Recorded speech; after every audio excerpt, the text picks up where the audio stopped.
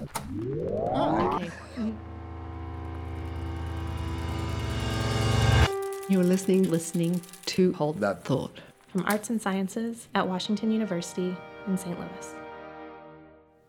Hello, and thank you for listening to Hold That Thought. I'm Claire Navarro. In this week's episode, we're joined by Panel Camp, a scholar of drama and performance studies here at Washington University in St. Louis. In an ongoing book project, Camp is lifting the curtain on the rituals of what is perhaps the world's most well-known secret organization, the Freemasons. You've probably heard that Mozart, George Washington, Benjamin Franklin, Gerald Ford, and many other historic figures were all Masons. Maybe you've even heard a conspiracy theory or two about the group. Well, it turns out that suspicions and curiosity about the Masons and their secret activities go back centuries. You know, I study the 18th century, and in the middle of the 18th century in France, after Freemasonry became popular, there were a series of exposures. Long before the days of cable documentaries or exposés, non-Masons managed to get access to what was going on during secret Masonic rituals, using tactics that could have come straight out of a modern-day spy movie. The story is that a dancer at the opera who was involved romantically with a Mason managed to get some of this information from this guy, and then it became published. The goal at the time was to discredit the Masons, and the orders came straight from the top. This was actually the result of state espionage. The head of the Parisian police had orders to try to see what was going on with these Masons. Fast forward a few hundred years, and despite the best efforts of the French police back in the 1700s, the Masons are still around. But luckily for scholars like Camp, so are the centuries-old descriptions of their rituals, along with documents that Masons themselves keep about their history. Camp studies theater in the 18th century. His most recent book is The First Frame, Theater Space in Enlightenment France. When doing research for that book, he kept on running into references to Freemasonry. His curiosity was sparked, so while on leave, he visited some archives to scope things out. So not having any idea how protected the ritual information would be, the manuscript dialogues, the descriptions of the ritual processes that I was interested in looking at, I just made an appointment to go up and spend some time in their library and look at the things that were on the shelves. And so in my mind, I was thinking, well, let me spend some time here, see what they have about, and then maybe next week or the next time I come back and visit, I will ask if there are ritual documents that I can look at and see about what that process is of getting access to them. I didn't want to be too forward. But it ended up that there wasn't really such a need to be cautious. The archivist there basically suggested, that I should go ahead and apply to see the secret stuff. In Camp's experience, the Masons aren't as secretive as you might expect. They're actually happy to help when a serious academic wants to learn about their history. So, sorry if this disappoints some listeners, but this research story is not like some Dan Brown novel where the professor runs around avoiding danger and gathering secret clues. For Camp, the exciting part of the story is actually what's in the documents, because Masonic rituals in the 18th century have a lot in common with Camp's area of expertise, theater. The rituals themselves had a lot of elements that we think of as theatrical. There were scripts of spoken dialogue that were called catechisms, and when you look at these in the archives now, you have this sort of question and answer structure so that the participant is asked something and responds a certain way. So you have basically a play script with dialogue. There was also what we might think of stage directions and set design. You have really careful attention to the way that space is managed so that you have, curtains that hide certain things and doors and passageways that are carefully maintained. You have stagey lighting. You have, candelabra and, a sort of darkened area so that light and shadow are very carefully controlled. And of course, we can't leave out the costumes and the props.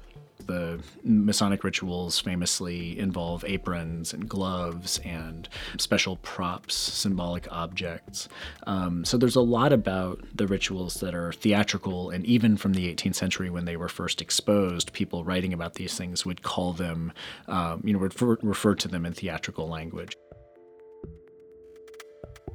So at this point, you might be wondering, why were these rituals even happening? Just a little context. According to Camp, in this historical moment, there were 3 degrees in Freemasonry: apprentice, companion, and master. When you were first initiated, and then again each time you went up the ladder, you went through one of these secret rituals. Camp is especially interested in the 3rd and final ritual, when you become a Master Mason. In that ceremony, on top of the set and props and costumes, the Masons actually became actors. There, in that 3rd degree, you act out the murder of Hiram Abiff. Hiram Abiff.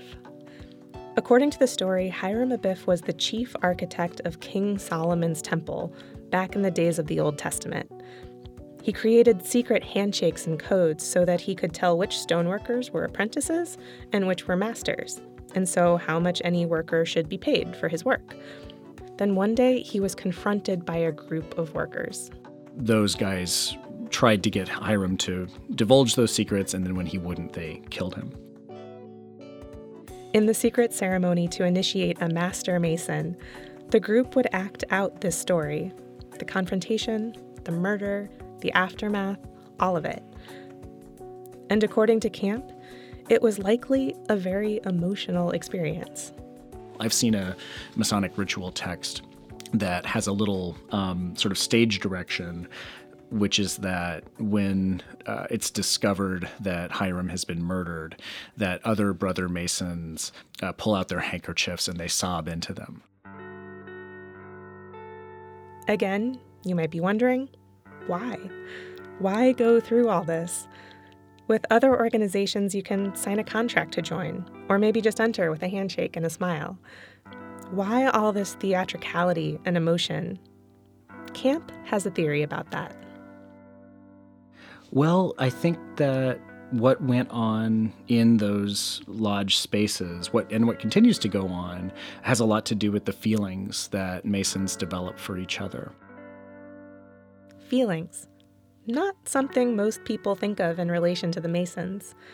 But maybe, just maybe, one of the reasons that Freemasonry has been so long-lasting and influential has something to do with feelings, the attachment and sense of brotherhood that members feel. And maybe those emotions can be traced back to theater, to the rituals that cause such strong emotions. The idea fascinates Camp, and it's not something that many historians have looked at before. Historians of 18th century Freemasonry largely agree that the meaning or the importance of Freemasonry was that it cultivated certain kinds of sociability, certain kinds of ways of relating to each other in a friendly or egalitarian way among different men of different social classes. But the concept of sociability and the notion that that's what's significant about Freemasonry has become so ubiquitous that I think historians have stopped asking themselves what really went on in those rooms and why were the behaviors and the rituals and the performances so structured, so detailed? And I think one of the answers to those questions has to do with theater and has to do with the way that theatrical performance, especially in 18th century France, was self-consciously oriented towards the cultivation of sentiment. Self-consciously oriented towards the cultivation of sentiment.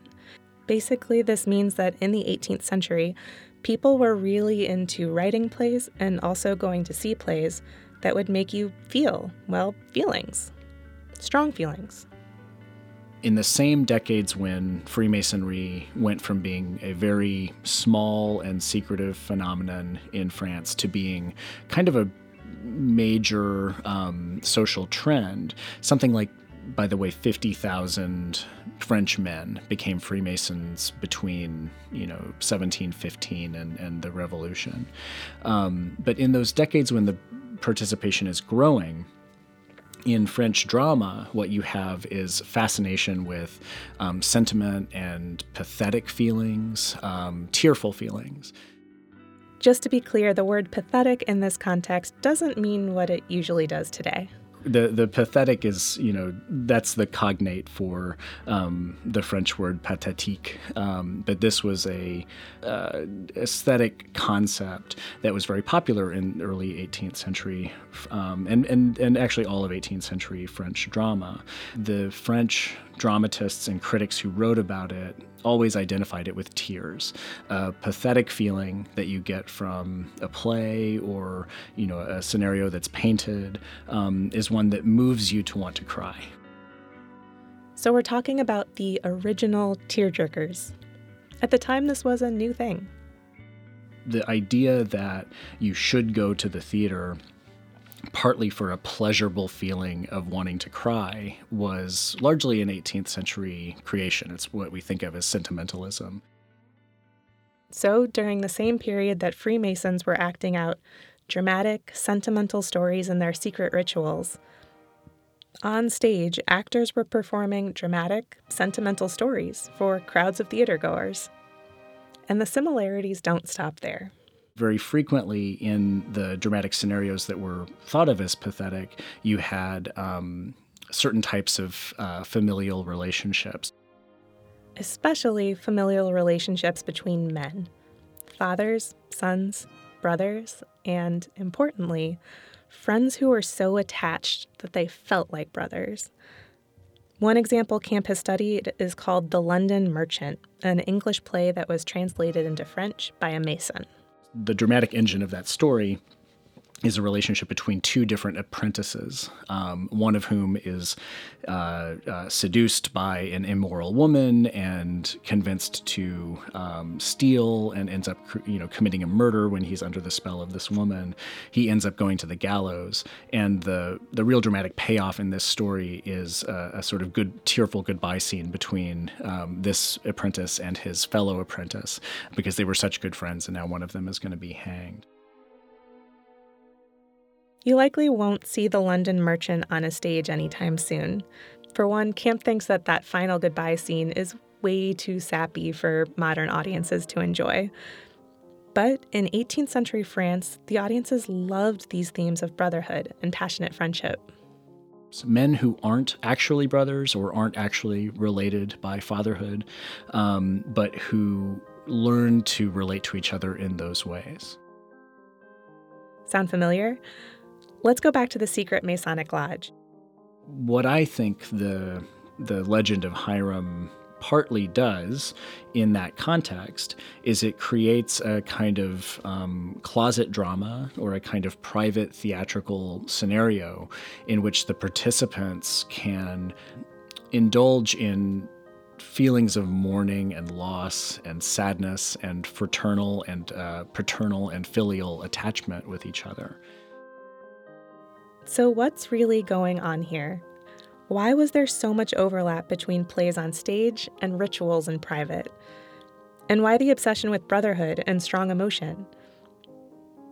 Camp is exploring these types of questions in his book. So far, he sees patterns of influence that go in both directions. When those rituals are staged in the 18th century, it's easy to see that the men might have been informed by what they were seeing at the theater or thought about performing the roles in decidedly theatrical ways. On the other side of that relationship, though, when you look at mid and late 18th century French drama, you can see themes that seem to be Masonic and possibly were informed by the kinds of relationships that men in Masonic lodges were developing with each other. To understand the history and significance of these performances, in the months ahead, Camp will be diving deeper into this secret and surprisingly theatrical world. Thanks to support from WashU and the Humanities Center, I was able to go and get copies of hundreds of different ritual texts encompassing not just the first 3 degrees of Masonic status, but dozens of other rituals that pertain to things like the Scottish Rite, which goes up to 33 degrees, or these other sort of rites that had sometimes 12, 14 different degrees. You can find these in the French National Library, and they're fascinating, and there's often a lot of similarity between different versions of the same degree, but figuring out how to make sense of, hundreds or thousands of different descriptions and dialogues from these rituals, and closely reading what the content of that communication and the content of those performances are. I think that's going to be the heart of this project.